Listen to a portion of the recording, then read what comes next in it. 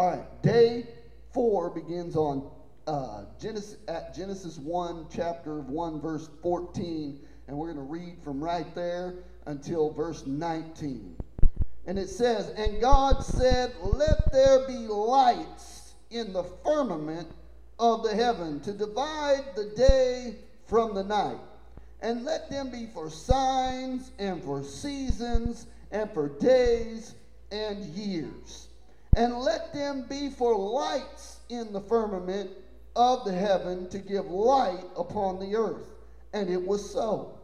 And God made 2 great lights, the greater light to rule the day, the lesser light to rule the night, and he made also the stars. God set them in the firmament of the heaven to give light upon the earth, and to rule over the day and over the night, and to divide the light from the darkness. And God saw it was good. And the evening and the morning were the 4th day." Amen? So we're starting here in Genesis with the 4th day, and what we see is somehow for the last 3 days since day 1, there has been day and night. But there hasn't been any stars. There hasn't been any sun. There hasn't been any moon. Amen? The moon and stars and sun were not created until the 4th day. But we read in Genesis 1 that he created light, and the light separated the darkness, and light he separated to make one day and one night. So here's a mind-boggling experience for you, that although God created day and night on day 1, he had not made the things that he intended to rule the day and night until day 4. God's intention was to make the sun and the moon and the stars to rule the day and the night, to be for signs, seasons, separate the light from darkness, all that stuff. But they had not been created yet. So we see light existing before the sun, the moon, and the stars. Day and night existing before the sun, the moon, and the stars. Obviously, because he keeps saying evening and morning, right? And he said in Genesis 1 or 2, was it 2 or 3? On the first day, okay. On the first day, he says this. I want to go back to the first day. "And God said, Let there be light, and there was light. And God saw the light, that it was good. And God divided the light from the darkness. And God called the light day, and the darkness he called night." See that? That's the first day. We have day and night, absent those things that God intended to rule the day and the night. So just like we have a just like we have a sky with nothing in it, just like we have a sea with nothing in it, and an earth with nothing on it, we have here light without the ruling structure or the ruling objects, the ruling elements, if you will, that were going to rule the day and the night, okay? So we have day and night, but they too, even day and night, are empty of the things that were actually going to cause them to operate from verse 4 on, okay? From verse 4 on, now we have the sun giving light, ruling the day, and we have the moon, even though we all know the moon doesn't produce light, but the moon, we do see light from the moon at night. Albeit reflected light, whatever it may be, we still get light from the moon, right? That's an accurate statement. There's nothing anti-scientific about that, okay? The stars also shine at night, right? Well, they don't shine in the daytime. Why don't they shine in the daytime? Well, this is answered in the absoluteness of he made the sun to rule the day. So in the daytime, although you can sometimes see the moon, it's not as bright or controlled the day as the sun does. The sun rules the day. Just like you can't hardly see any stars when the sun is out. Why? Because the sun is ruling the day. It is brighter than anything else out there, right? So that's what we're talking about, the greater and the lesser light. And we don't even have to get into philosophical ideas about this. We can look with our own two eyes. Now, how many of you have been out on a night when the moon was full and as bright as it can be? I have, right? Now, although it is very bright and you can see stuff, it is not as bright as when the sun is out, is it? That's just a natural observation that we can make. So we can say unequivocally that the Bible is correct, that the sun is the greater light and the moon is the lesser light. Okay? Starting at verse, let me get off of John here. I want to start at in the King James Study Bible. I have a little note here that Mike probably has too, and he can read along with me. This note is very, very telling of pretty much every single commentary's view of day 4, okay? The events of day 4 complete those of the day 1. The filling of the day and the night with finished forms of light. Notice how he says that. Finished forms of light. We have light, but it has not yet taken form. Correct? Has not, just like the earth was without form and void, and then God brought everything together, right? So God was forming everything day 1, day 2, and day 3. And now God is filling days 4, 5, and 6. Amen? So God starts in the heavens, starts with the lights, starts in the firmament that he created. Correct? Now watch this. He says, I'm going to keep reading this note. The various lights or light-giving objects were worshipped as gods in the cultures that surrounded Israel. In Genesis, however, the sun, moon, and stars are portrayed as servants of God that would fulfill 3 roles, separating the newly created realms of day and night, marking seasons so that those who worshiped the Creator could keep their appointed festivals. And it gives a note to Leviticus 23 and 4 and verse 44, and providing light upon the earth. Now this commentary is very condensed, very concise, but it wraps up day 4 in a very applicable bow. Okay?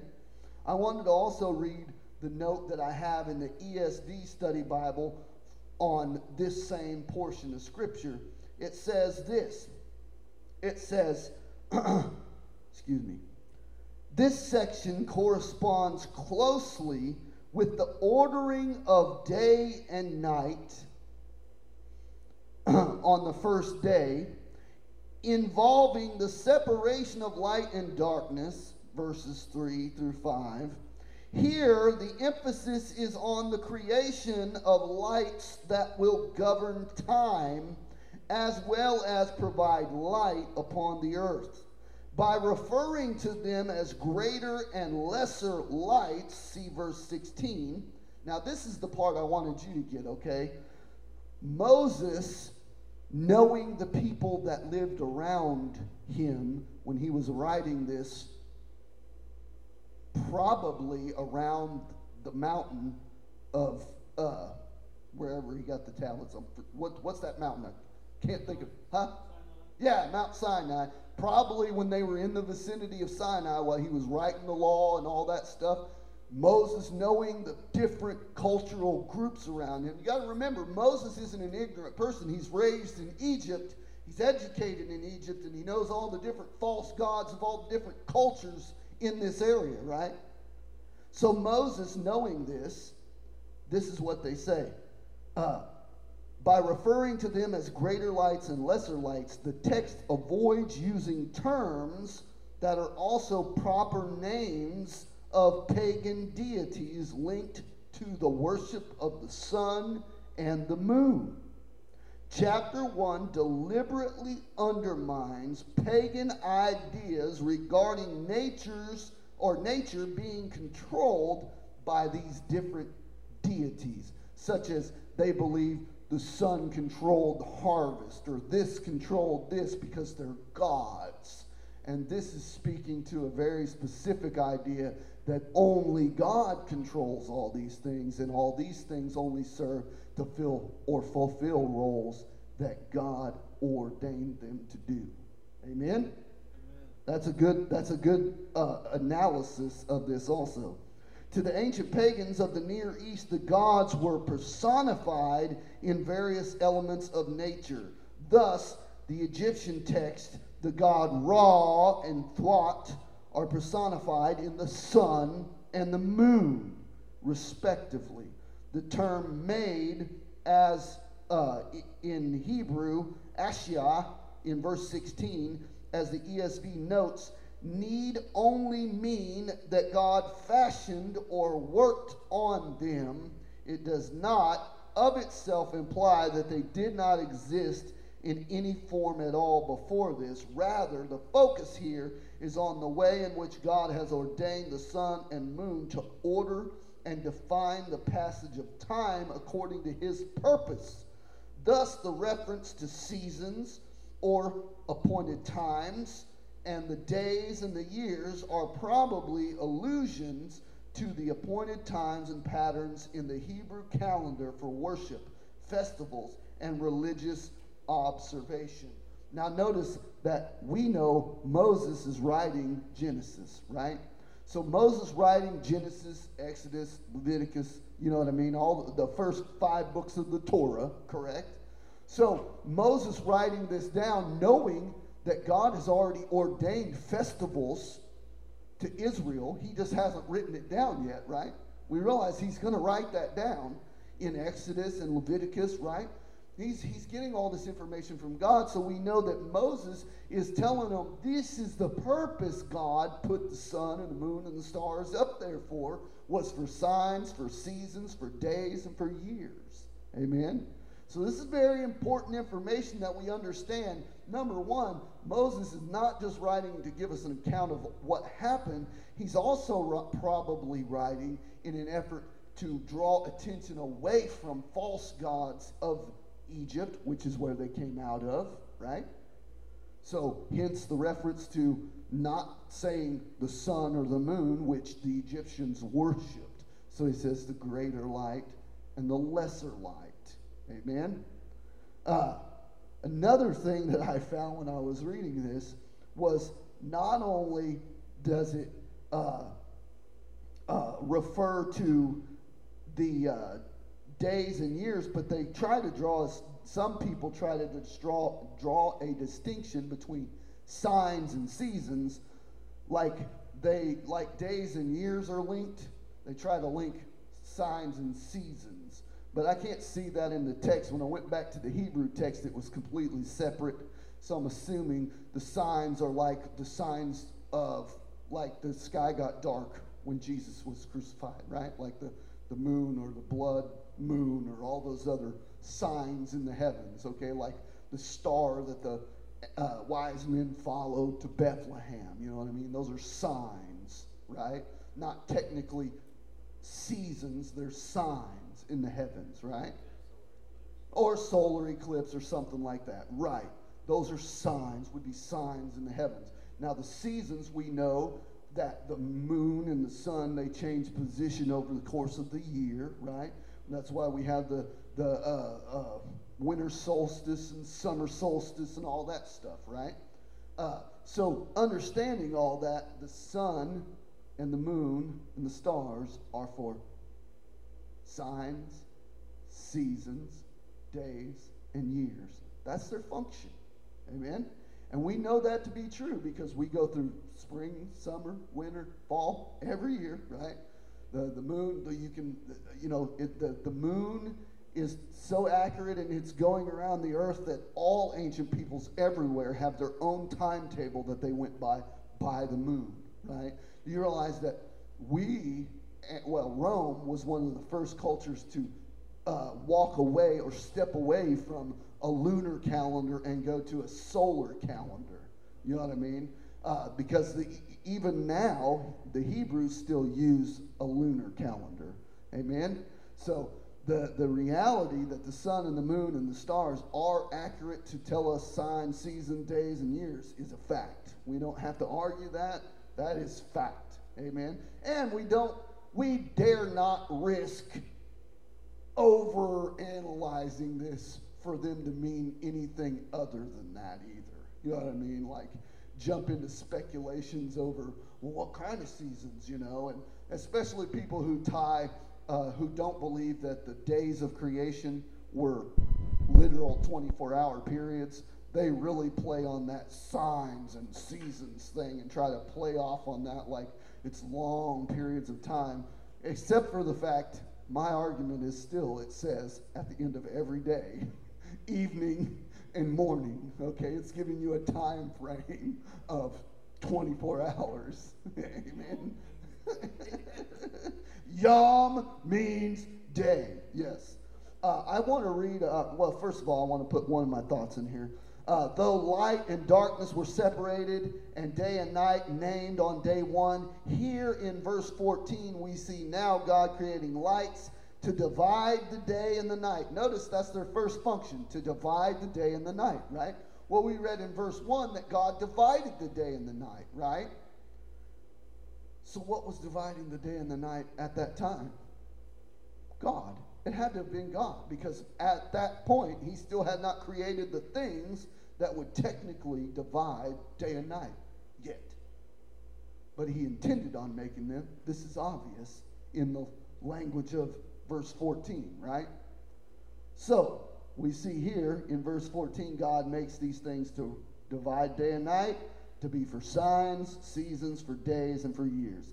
In other words, this means, these are the means by which man will mark time as God has ordained time itself. We can be certain that God created time right here. Amen? So, that gives a whole new meaning to before the beginning of time, Jesus existed, right? So, he was there in the beginning. Amen? John 1, right? We've already noted how closely John 1 and Genesis 1 are linked. I do want to read a small portion out of what Calvin said about verse 14, because I thought it was, you got to remember, okay, for somebody who lived 500 years ago, okay, 500 years ago, Calvin was way ahead of his time on this, okay? Watch what he says. And God said, let there be lights in the expanse of the sky. Moses passes on the fourth day on which the stars were made. God had before created light, but he now institutes a new order in nature, that the sun should be the dispenser of daytime light, and the moon and the stars should shine by night. And he assigns them this office to teach us that all creatures are subject to his will and must do what he tells them. He set them in order because now, what does he mean? All creatures must obey and do his will. How many of you, most every night around a certain time, you start getting tired? Like every night, sometime. Now, Mike is probably like 4 o'clock in the morning when he finally gets tired because he's like a night owl or something. Okay? But most people start getting tired when it starts getting late. And that's because God did not just institute these things frivolously. They absolutely are set laws of nature that are built into humanity even, okay? And other creatures, like, wake up at night where we're sleeping, and when we're out in the daytime, there's less danger because they're off sleeping in the daytime, okay? God set all this stuff up, and he did it on purpose, amen? And if God has a purpose for something, it's going to follow that purpose. And most everything in nature follows exactly the course that God sets it on, amen? So that's what he's really saying. And I thought that was an interesting observation about verse 14, that he got order out of what God was doing. And you can see that God was creating order by giving different elements to rule the day and the night. Amen? All right, number 2. They not only serve as signs and seasons and years, but they also give light on the earth. Notice that, what it says. How important is light to life on our planet? Pretty important, okay? You realize that if we had no sunlight, photosynthesis would not happen. Plants would not grow. Certain animals would not function correctly. We as people, have you ever seen them people living up in Alaska where it's dark half the year? They look like crazed maniacs when winter's over and the sun shines for the rest of the year, okay? You live in certain places in Alaska for 6 months, it'll be dark. Now, it's not pitch black all the time, but in the daytime, it's almost like where the sun's just going down and you can barely see things all day, every day for 6 months, okay? Oh, and it messes people up, okay? Why? Because we as human beings also need the sun. You realize that? Do you know what one of the main vitamins that we have in our body is produced by being in the sunlight? Do you know what vitamin that is? Anybody shout it out if you know it. Huh? Yeah, vitamin D, right. We get vitamin D from being in the sun. Why? Because we are supposed to be up at the daylight hours. Amen? We're supposed to be out doing things in the daylight hours. That's what the Bible says, right? Just saying. Work. It doesn't say work at night, does it? It says work. 6 days you'll work, right? And then they have the rest. What time did rest start? What time did rest start for the Sabbath, Mike? Sundown. Right. But that's the day and the night for Hebrews is not morning and evening like us. It's evening and morning. It's reversed. Huh? All right. Next. What was my next one? Gotta go. Okay. I got one more note here. You'll like this, okay? This is a good note. Not that any of them were bad or anything. I just on verse 16 where it talks about where are we at? Yeah. And God made 2 great lights, and the greater light to rule the day, and the lesser light to rule the night. It says this, and the stars, the immense universe that God created, is mentioned here only in a brief phrase, almost as if it were an afterthought. The focus of Genesis 1 is on the earth. The focus of the rest of the Bible is on man, male and female, as the pinnacle of God's creation and the object of his great salvation. And that is true. God doesn't describe in great detail the rest of the universe, does he? He just talks about the greater light and the lesser light, and then he says the stars. That's all he says about it. That's all Moses writes about it. He doesn't give you, gas nebulas around this planet, and doesn't give you, black holes at the center of the Milky Way or whatever. He didn't give you any of that. Now, if there is one, guess what? It's only going as far as God says it can go. Okay? And even if our galaxies are flying around and hitting each other, guess what? That's happening because God ordained it too. Yeah. Amen. Come on, let's be real about it. If we believe in a sovereign God that's actually in control of his creation, because this is the idea that a lot of Christians have about God. And they don't say it. They don't mean to think this. And if you ask them point blank, do you believe that God doesn't do anything in his creation? Most people are going to go, no, that's not what I mean. But there are some people who say, yeah, I don't think God's involved in this at all. But that's not true. God is intimately involved with the works of creation. You go through all throughout the Bible where God sends a plague, where God makes a plague go away, where God sends famine, where God sends plenty, where God does all these different things and tells the prophet that he's doing it, right? That was what the deists believe. They believe that God made the earth and then stepped away and just left man to do whatever. Right, and that's a lot of Christians' view. Though they won't say it in those terms, they believe that God set everything in motion and then just kind of backed up and lets everything go as it will go, you know. In other words, they believe God created it, but now chance is in control. You know what I mean? And the Bible doesn't teach that. You know what I mean? The Bible does not teach that there's chance or that things happen by happenstance in our life. Amen? Not only take it that far, but some of them say not only does God not do anything, some of them go as far as to say that God can't do anything about what's going on. Right. There are some people who say that God cannot do anything about what's going on in the universe. Now, how blasphemous does that sound to you? Because to me, I'm like, what? You said what? God can save people, but he can't stop that hurricane over there. What? Hold on a minute. I'm confused, okay? I don't find anywhere in the Bible. Matter of fact, I find stuff that says, is the arm of the Lord too short? Right?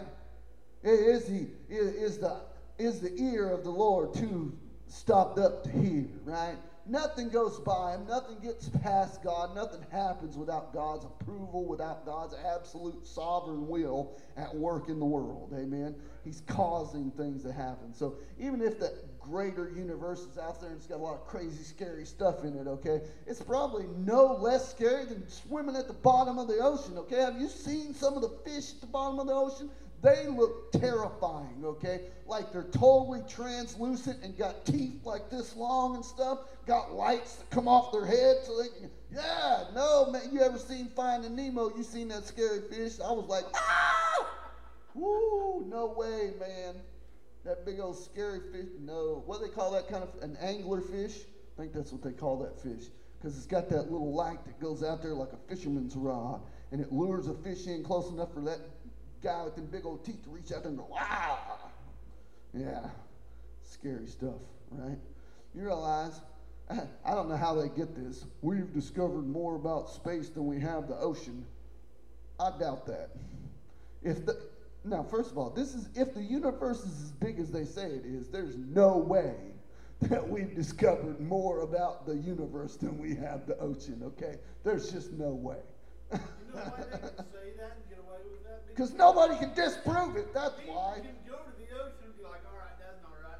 Not very many people are going to be able to, well, let's just go to space and see let's check it out. Hey, I saw on Facebook they're building the first space hotel. Saw it. It's going to be a big round, well, it's not a dome. It's like a ring with little hotel cubicles all in this little ring. I ain't joking. I saw it. I don't know if it's real or not, but I saw it. I mean, so Becca's shaking her head. Okay, she saw the same ad I saw. Okay, I don't know if it's true or not.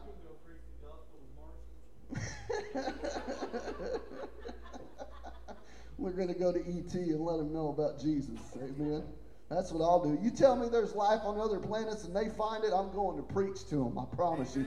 Because even if there is life on other planets, our God is their God. I promise, because he's the God of the whole universe and not just this planet.